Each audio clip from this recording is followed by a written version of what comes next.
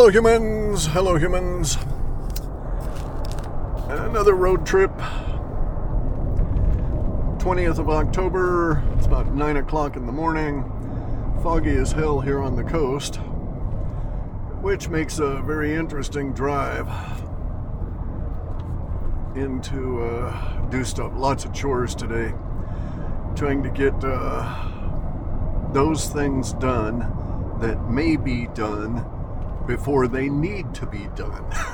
So basically, going through all my preparations, filling in the some gaps, replacing a few items, that sort of thing, in anticipation of disrupted shit coming our way. The whole social order is going to be a little bit wonky for a while. We'll have to accommodate it, adapt, adjust, reinvent, rebuild. And none of this build back better shit. Anyway, so interesting article that I've posted on my Truth Social and Telegram accounts that confirms that there's never been a pole shift on the planet. And they did it in a very interesting way where the mathematics and the conclusions are based on empirical evidence that exists and we can quantify relative to previous civilization. So what they basically did was to look at all of these pyramids all around the planet. Now, so none, absolutely none of the pyramids have been made in our current civilization.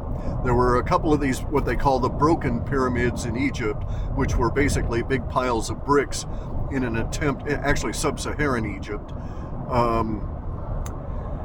attempt by the local peoples to emulate the pyramids, right? And we have stupid motherfucker archaeologists claiming that these are the precursors to them figuring out how to build pyramids, which is a bunch of horseshit.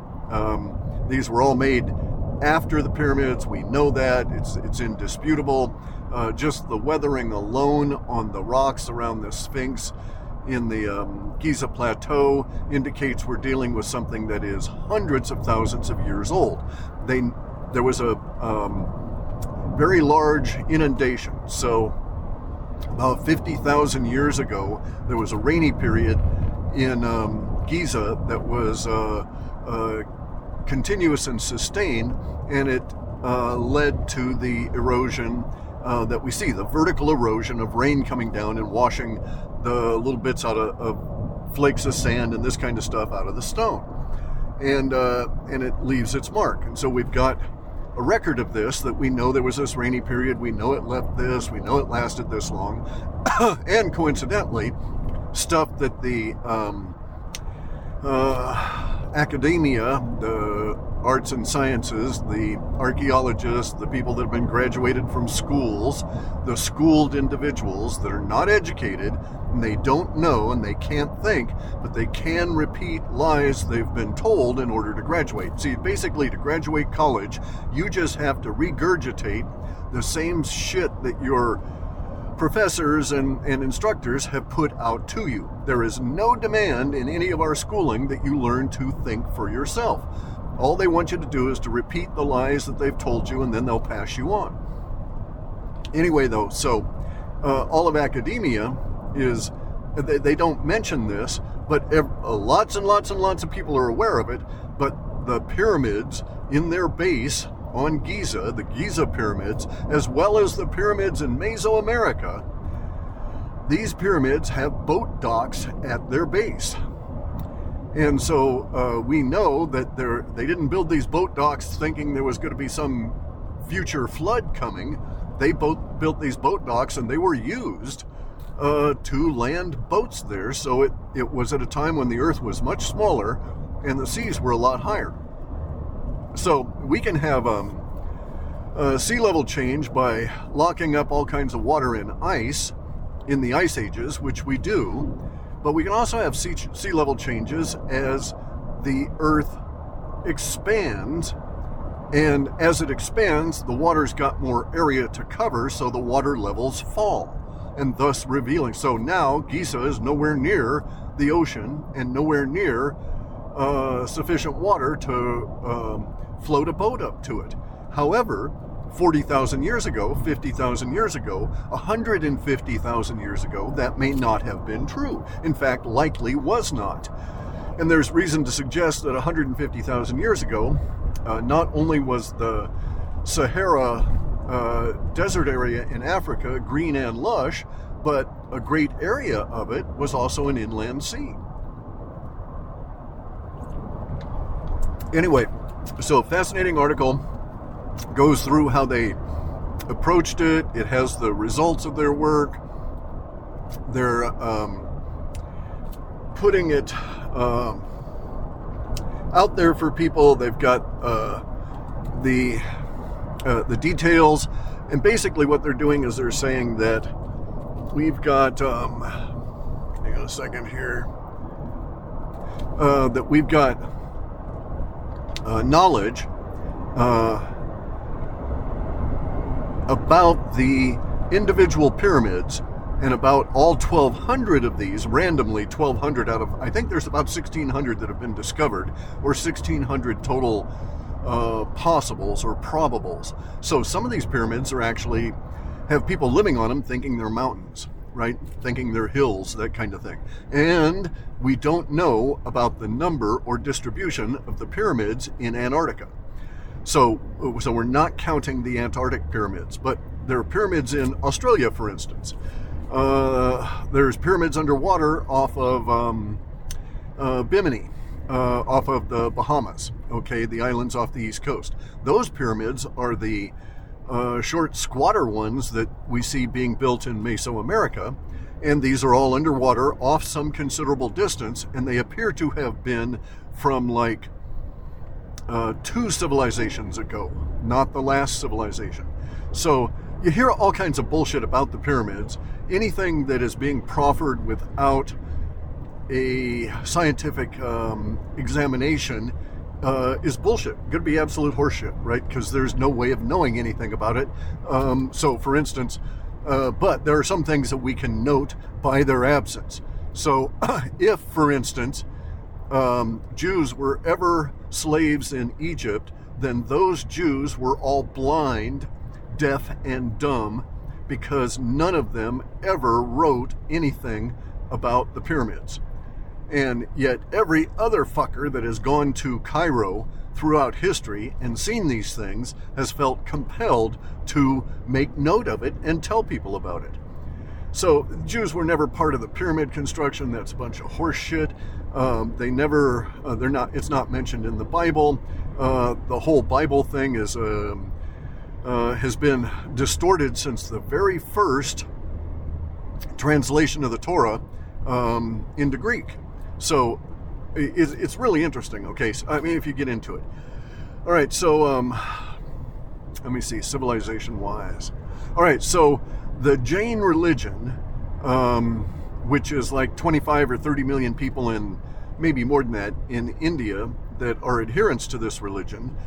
This religion is very much like Christianity, okay? It has no reference to the Jews. It doesn't care about a Jew named Joseph that we call Jesus. It doesn't care about a radical rabbi that was a rebellious bastard and was punished for his crimes against their social order by the other Jews.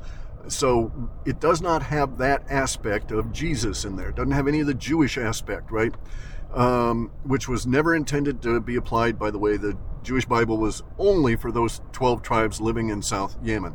It was just a description of what they went through in dealing with the Elohim. And then it was translated deliberately to aggrandize the whole thing, and we have the current situation arising from that a couple of thousand years back. And it's actually like 1500. Anyway, so the Jain religion does not have a form god, right? So the Jews worship Yahweh, who was this space alien, who had a wife, who had a dick, who was probably the father of Jesus, was Yahweh through this process called the Gavrael, which is, the Gavrael is an angel who is a worker for the Elohim, show up and monkey with the genetics of the woman that bore Joseph, and Joseph was of the DNA of Yahweh, okay, who was a space alien. And okay, so the Jain religion does not have okay, so all right, let's go back up.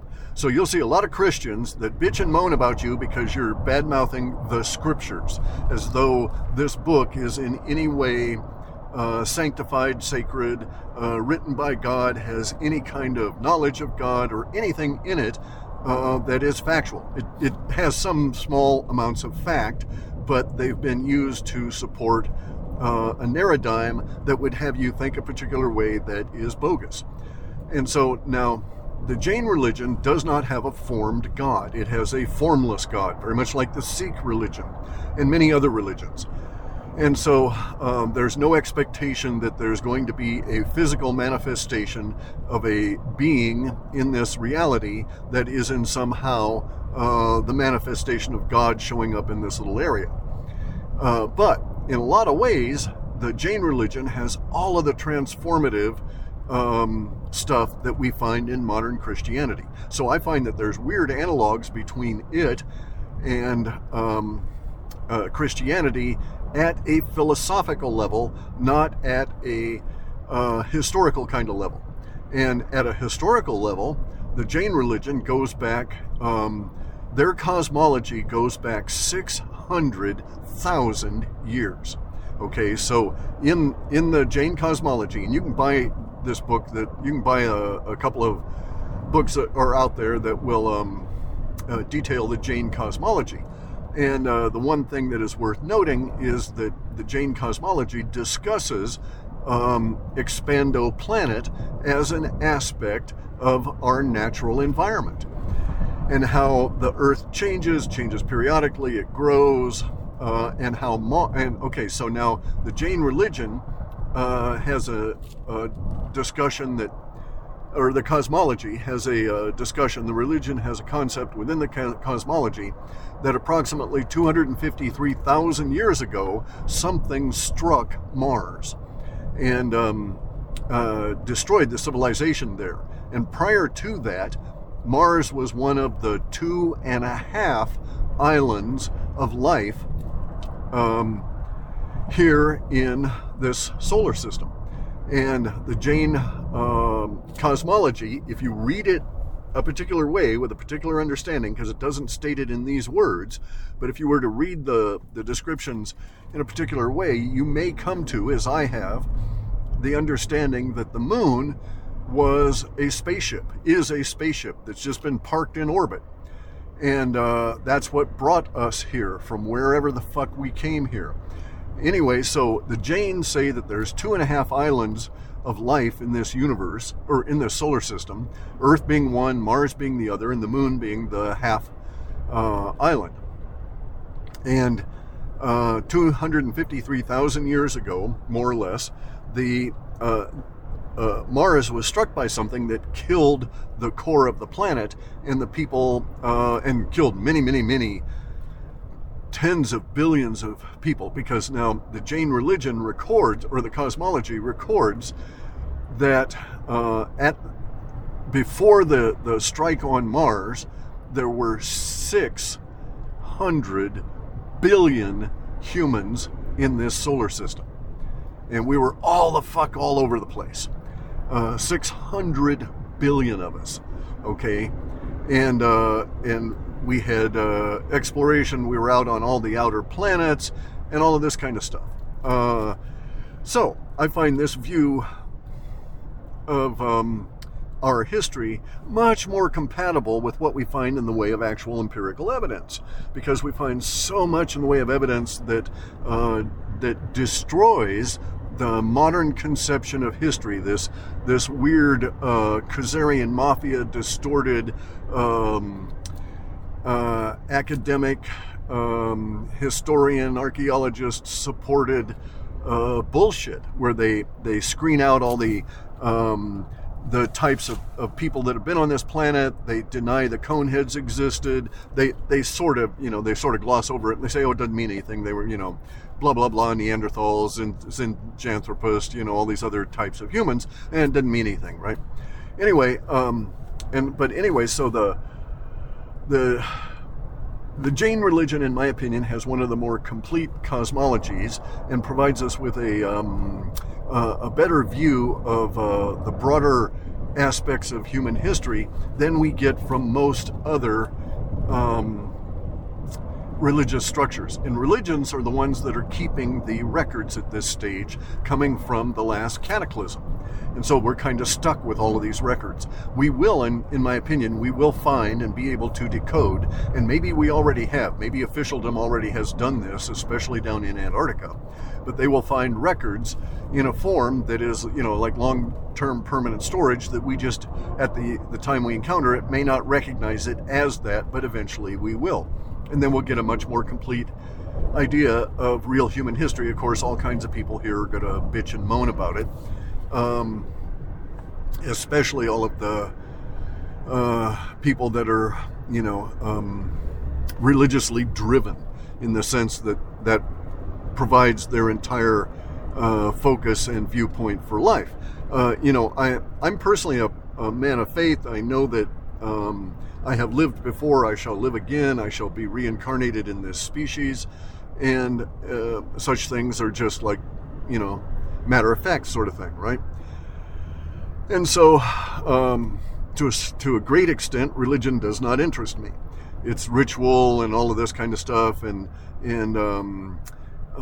it takes time, but it doesn't in any way add anything to my understanding of life or any of this. And no, I'm not going to worship Joseph, the radical rabbi that we renamed as Jesus, as some kind of a son of a god, because he was a son of a space alien. And so I just don't care about it, right? And whatever positive attributes have been attributed to Joseph, the radical rabbi that was at the center of the Christian religion, renamed as Jesus, whatever attributes have been put out in the New Testament as being from that individual may indeed have not come from there, right? So I don't accept this idea of scriptures as an authority in any way, shape, or form. And such people that would try and shut down conversation by relying on that, no use even talking to them, so I don't.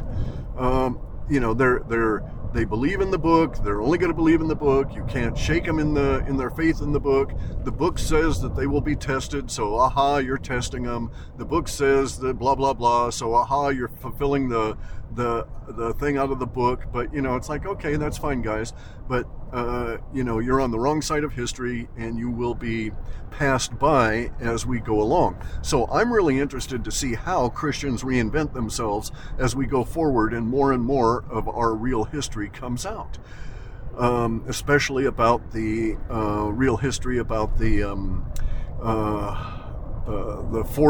pious forgeries, the fake history to support the narrative that the Jewish Bible should in any way apply to anybody other than these 12 tribes, and is in any way anything other than a historical account of what they went through with this Yahweh dude.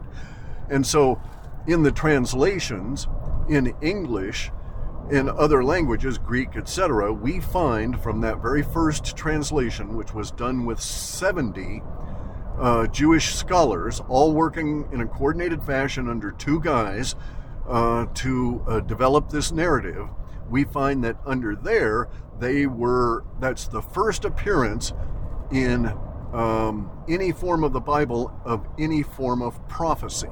So the quote prophecy in the Torah and / Old Testament it was added in the translation into the Greeks. It's not supported in the actual Hebrew that the Torah is written in. Yes, there is prophetic stuff if you want to read it a particular way, but historically, the Bible is really just a description of what had happened to these people and how they survived dealing with these space aliens. So it's not as has been presented to us. Anyway, though, so that aside, we've got this new article out with you can look at it interactively. It makes a lot of sense everywhere. I can't find any fault in their methodology so far. I'm going to go back and really delve into it and reread it again when I get back from all my chores here. But it looks like we've got a pretty good map of human activity through the last 350,000 years here on Earth relative to a set of locations and buildings in those locations. So, this puts to rest all different kinds of suppositions. It blows the shit out of the whole Clovis tribe crap coming out of academia as to how humans got over to the Americas. It opens up far more questions than it answers in many regards, but at least it blows out a bunch of bullshit you don't have to worry about, you don't have to deal with anymore. The bunch of bullshit that, helps frame your narrative, but it helps frame it and divert you and misdirect you all towards the idea that you shall be controlled by the Khazarians, these pretend Jews who think that they have a mandate from their God to rule all of humanity. This is what we call a Zog, okay, a Zionist occupied government. So the United States has had a Zog here since at least 1913, I think since 1876, right? We rebelled against it when we found out what they were doing with the Masonic. So the Khazarians created the Masons.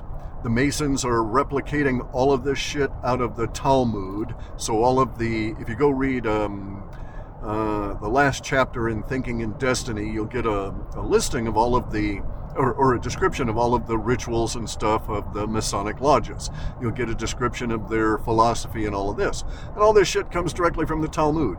It was created by the Khazarian mafias, as was the Illuminati and all of these secret organizations. So Blavatsky and all of her Theosophist Society stuff is all just yet another form of Masonic information, Masonic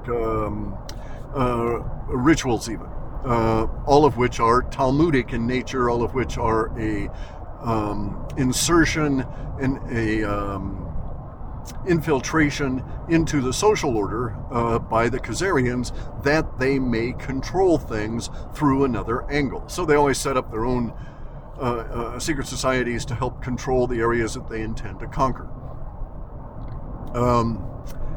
Anyway, so I've got to get doing some stuff here. I've got to get in and get some supplies for the next building project I've got going. Anyway, though, so basically that's where we're at. If you go check my Telegram or my True Social account, you'll find the link to the article here describing all of this stuff about the pyramids and the ancient societies and how Expando Earth is the model for how this shit all came about. As I say, I'm really, really, really interested to watch over the next few years as more and more of this stuff comes out, especially the stuff about Antarctica, because they're not telling us anything about that. And I suspect that when the dam breaks here and the information just starts coming out and they can't stop it and it just starts flooding out, not simply leaking out, we will be inundated with vast amounts of information hidden from us that they have unearthed in Antarctica. Anyway, guys, so take care. I'll try and do another little talk when I get done with all this shit and head out. There's all kinds of stuff happening in our current social order developments. We're going to get a big emotional spike according to data analysis here that I've done. We should get a big emotional spike around November 13th. After that, it will continue as waves. So it's like the 13th and the 15th, and then the 18th, and then the 22nd, and then the 29th, that kind of thing. We keep getting these big waves of building emotional tension. We get another very large one, nearly as big as the one on November 13th, that comes in the last week, the last part of the first week of December. So like on the 6th or the 7th. Anyway, so it's going to be very exciting. I'm trying to get everything ready so I can just basically, sit back and watch and absorb. I don't eat popcorn, but if I did, I would get extra popcorn, because I think we're going to get into that that kind of a period. Anyway, take care and stay woo.